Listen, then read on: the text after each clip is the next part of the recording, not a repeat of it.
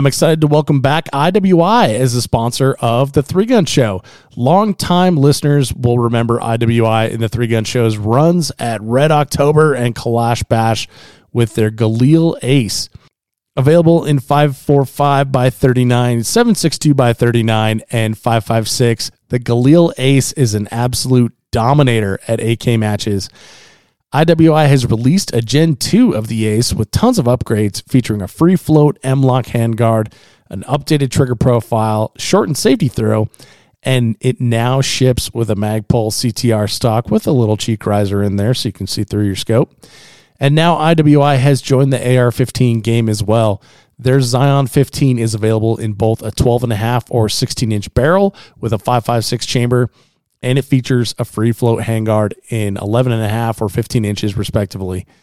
With a mid-length gas system and a 1-8 twist, the IWI checks all of the boxes at an incredibly low price.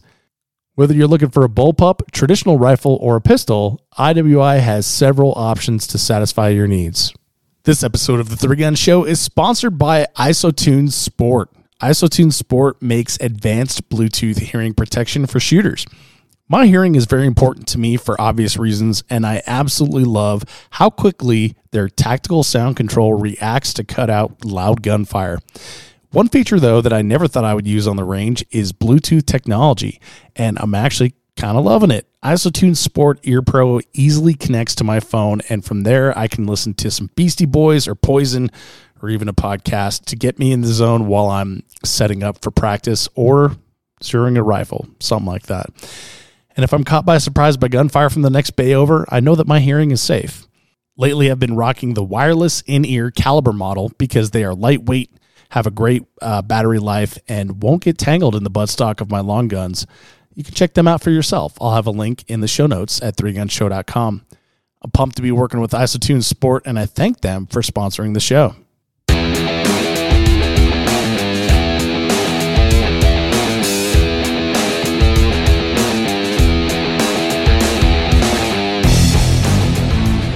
Welcome to the Three Gun Show. I'm your host, Dave Hartman.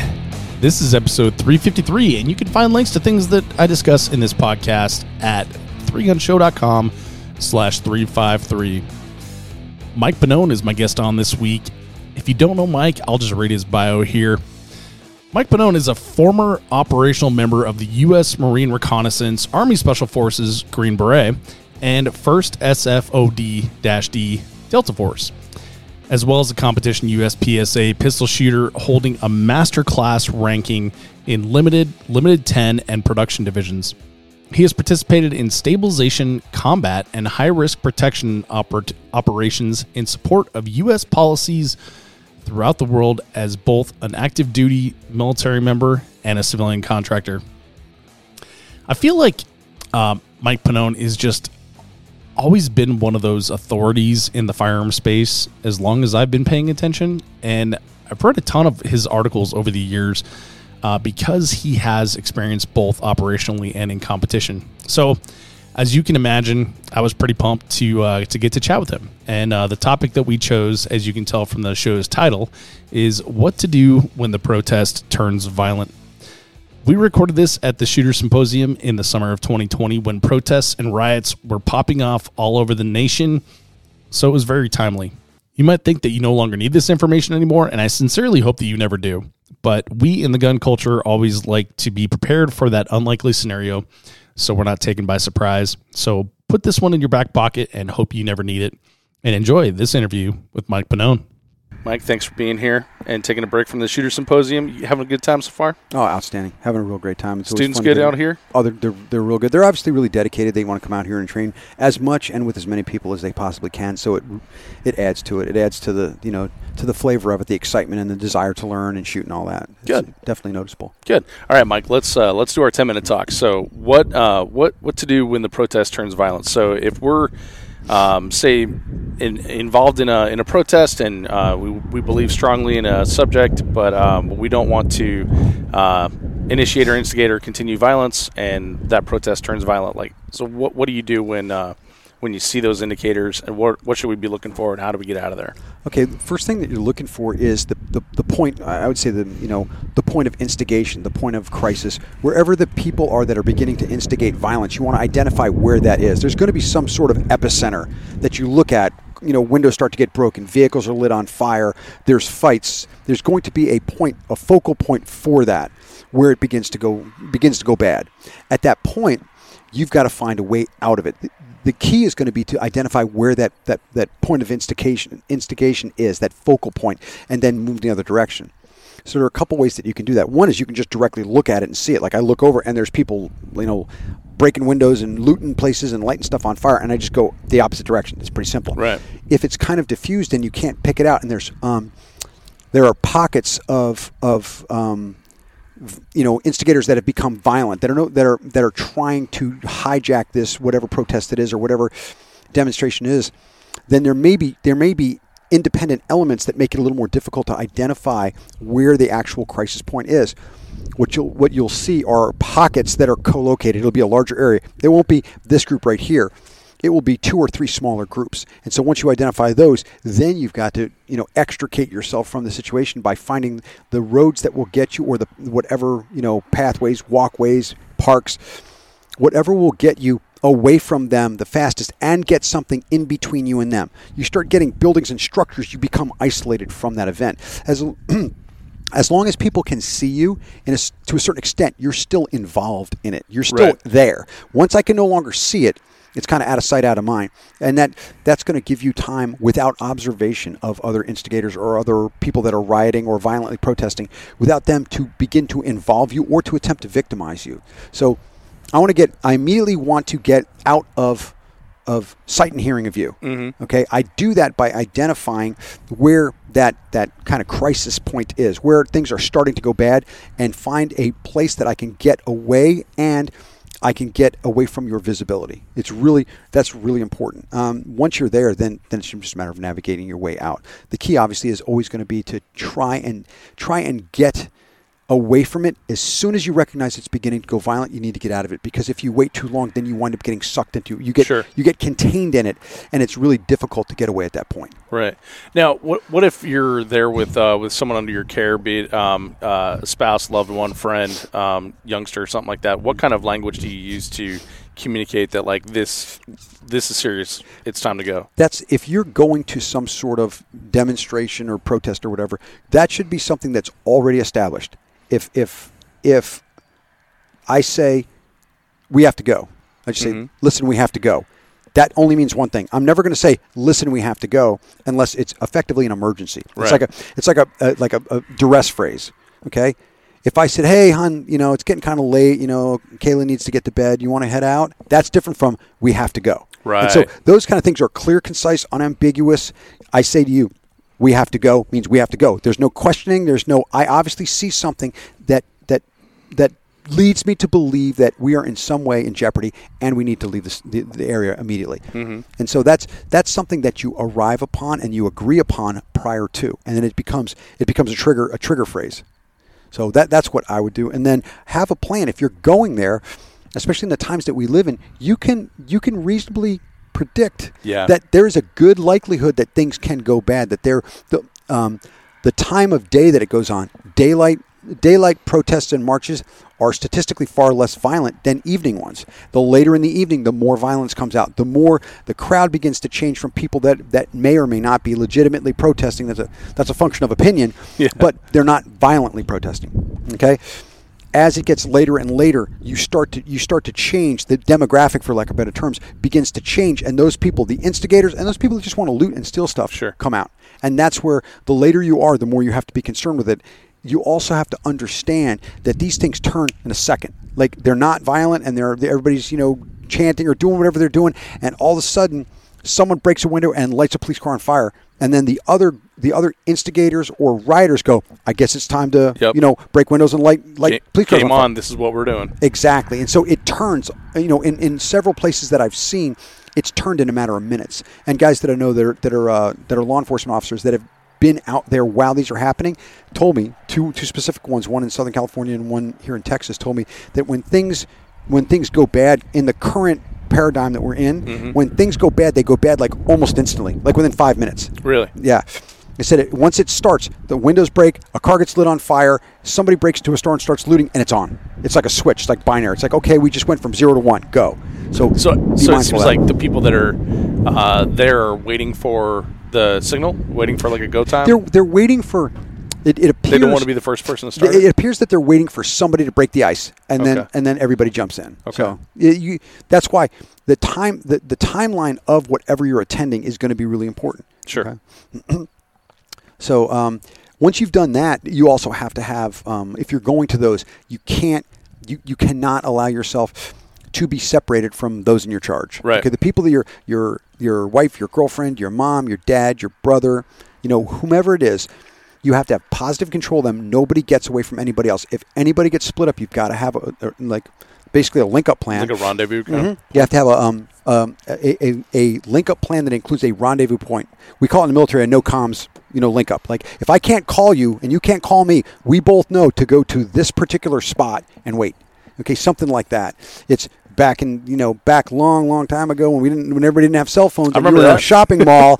Your mom would say, "Hey, if you get lost, go here, and I'll meet you there." It's the same thing. People have been doing it since the beginning of time. Yeah. Okay, it's a rally point if you're an infantryman. Okay, so you've got to have a rally point. If we get split up and we've got no communications, everybody meets immediately over here, and then you put a timeline on that. If I can't find you and you can't find me in 10 minutes, everybody moves there. And we all link up, and we start all over again, or we go home and try later. But you've got to have a couple plans in place because things are escalating and degenerating. Okay, yeah. Both in the same time. They're escalating in more and more energized.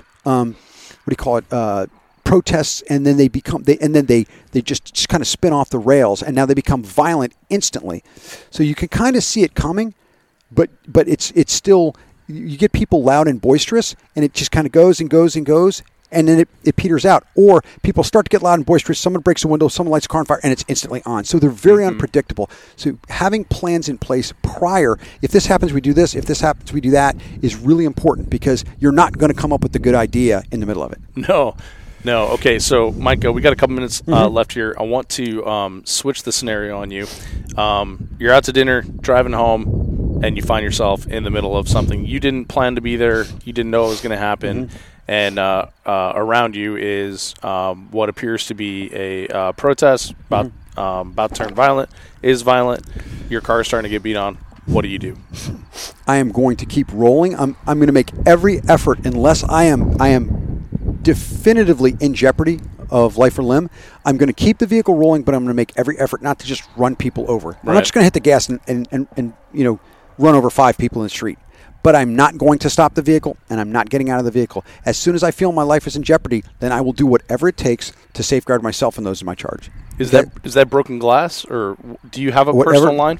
I think it's going to be very dependent. I know it's going to be very dependent on who's there. If it's just me, I'll play it out a lot longer. If it's my daughter and I won't. Right. Okay, so now the level of jeopardy I am willing to assume for myself is not the same as the level of jeopardy that I'm willing to assume for an 11-year-old girl. Right. So that is a mistake that protesters make when they start banging on somebody's car, and you've got somebody like me. If it's just me, we'll play it out a little bit. I don't want to do this, but I got insurance. I'll be fine. My truck will be okay. My daughter's in the car. Now it's a completely different emphasis for me. I have to keep her. My job is, to protect Kayla and fix things. That's what I do. And so I got to make sure she's okay. And whatever that takes, I'll deal with all the rest of it. But you're not going to jeopardize my daughter. Okay, so it's like there's a couple. There are criteria that are going to be met, and they're going to change how I respond. But don't stop the car. Don't get out of the car. Don't get pulled out of the car, because once you do, you're at the mercy of the crowd.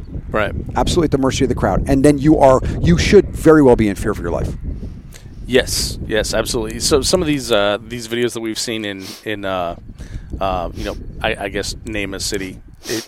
It freaks me out just like how fast a guy goes from trying to have a conversation to he's out on the ground and he's not waking up. Yeah. And like that for me is like everything you need. It's just the one video of some dude passed out on the ground, completely vulnerable. No matter what self-protection gear he has with him, he is out to the world. We have, as a culture, with what's going on, we have normalized interpersonal violence. It used to be, A year ago, you didn't just do that. No. The police came, you were arrested, you were prosecuted, it was assault. It's huge. We have literally normalized violence. And you see it on TV all the time.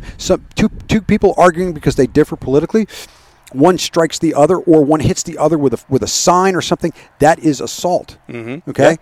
You get assault and battery and nothing happens. They just walk away.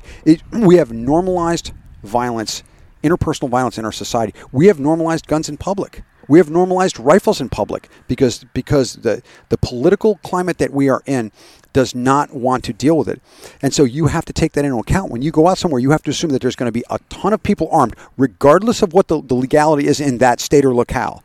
It doesn't matter what it is. There are going to be people armed, and there are going to be people that are willing to perpetrate acts of violence on you because they don't like the shirt you're wearing, they don't like the color of your skin, they don't like your political beliefs, or they just want to victimize somebody because they think you look like somebody that's not of their stripe or camp or whatever. Right.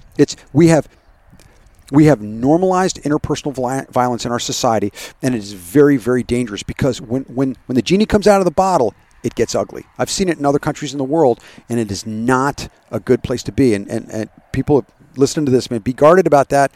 Okay, be mindful of that because that is a road we don't want to go down because to get back from it is really painful. Yeah, I was just going to ask you, how do you reel that back in? I don't think it's a quick process to come back from that. Think about it. I mean, if you look at when anything goes underground, okay, or anything becomes extra legal. We just go outside the law, but it doesn't get enforced. Think about like organized crime. Yeah. How do you get rid of organized crime now? It gets bloody. It literally gets bloody. We've normalized violence. Now we have to all of a sudden say violence is not allowed anymore. But we've built up, a period of time where we weren't enforcing the law, where it was okay. We effectively tacitly approved of it. Like 6 months, right? Yeah. We tacitly approved of interpersonal violence without provocation. And now we have to stop it. And that's why it is a time in my lifetime. I've never seen anything like this. I've never seen like I said, the normalization of interpersonal violence without any provocation or validity. I just decided to beat you with a bike lock because I think you disagree with me. It is. That's weird thing is like it's not even a conversation. It's I think you disagree with me. There's no verification or anything. And it is overwhelmingly in one direction. It is overwhelmingly in one direction. You have people with masks and motorcycle helmets on, just literally victimizing people because they don't like the way they think. It's truthfully it's a terrifying thing to think about because that's how you get death camps and that's how you get re-education camps. Historically, that's what happened. People said, you disagree with me, you're evil. You don't just disagree with me, now you're evil. And when you're fighting evil, everything's in play. So, and that's where all this violence comes from. You don't just disagree with me, you're evil and I have to stop evil. And whatever I do to stop evil is authorized. And by giving tacit approval to interpersonal violence without provocation, you're effectively saying you can decide what you think bad is and then you can act on it. It's like we're in dangerous times. We really are. We absolutely are. So one final thought on avoiding these types of situations. A lot of that is they are very localized. These protests, they're in urbanized areas. They're in specific cities. Overwhelmingly, those cities have specific political leanings. Mm-hmm. They have leadership within those cities that has given, basically tacit approval to that kind of conduct. There are some cities that don't have any of it or have very, very little of it. Had one outburst of it. I'm in Arizona, Phoenix, Phoenix PD and the Phoenix area wasn't putting up with it. We have none of it. I live in Tucson. We have none of it. Doesn't exist. There's all the protests and the glass breaking, and it just doesn't exist. Okay, and it's not a big town. It's only about 500,000, but it's not a small town. But it doesn't exist. Yeah. And there was a little burst of it at the beginning in Phoenix, and they just said no, we're not doing that. So there are the cities that allow it. Okay, will have more of it. Okay, you get the behavior you basically reward, and they will be very localized. If you're in Portland, the downtown Portland area is a bad place to be. So, avoid it. Don't go there. I would say just stay. Just stay away from protests. Stay away, no matter, even if it's a pro-protest, if it's a pro-march for something that you're for law and order, you're for whatever. At this point, the whole social contract was that the police would protect people effectively from each other who disagreed. Now that's gone. Yeah. You've had to defund the police. Now they're like, hey, if you don't want us around, we won't be around. That's what you wanted. And now that they're not around, once you get what you want, you won't want what you've got. And that's what's happening with all these areas where the police have stepped back. I don't want the police here. Okay, fine. We were not going to be here. Then they're like, where are the police? Like, wait a minute. You wanted us to go home, so we went home. We're out of your business. Like, no, but we want you here when we want you here. And it all comes off the rails that way. So there are localized areas that these things happen in specific cities.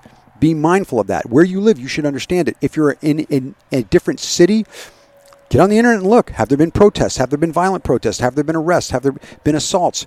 We're in a time where you have to actually do a little area study and go, is it safe to go here? Mm-hmm. Yeah, which is weird. It's very weird to think that it used to be you had to look at like concealed carry laws when you travel. Now there's like completely different considerations. Absolutely, there absolutely is. And so it's definitely we live in a very strange and very dangerous world right now. And so everybody's got to have their head up and their wits about them, because bad things happen routinely, and they happen rapidly. Yeah. All right. Well, Mike, you be safe. Yes, sir. Enjoy the rest of your class here. If people want to get a hold of you to seek some training out, where do they do that? You can look. I have website. It's www.ctt-solutions.com, and classes are listed up there. And Instagram site that I put stuff. It's the real CTT Solutions. And I'm not hard to find. I'm like the only one-eyed Delta guy out there that's teaching stuff. So if you like Mike with one eye from Delta, it'll come up. So right on. Well, thank you, all right, Mike. Man. Thank you much. Mike Pannone, everybody. The Three Gun Show is proud to be a part of the Firearms Radio Network. If you like this type of content, help us grow the show and the shooting sports by sharing with a friend. Just open the podcast app you're using right now and hit that share button. Thanks for listening. We'll see you on the range.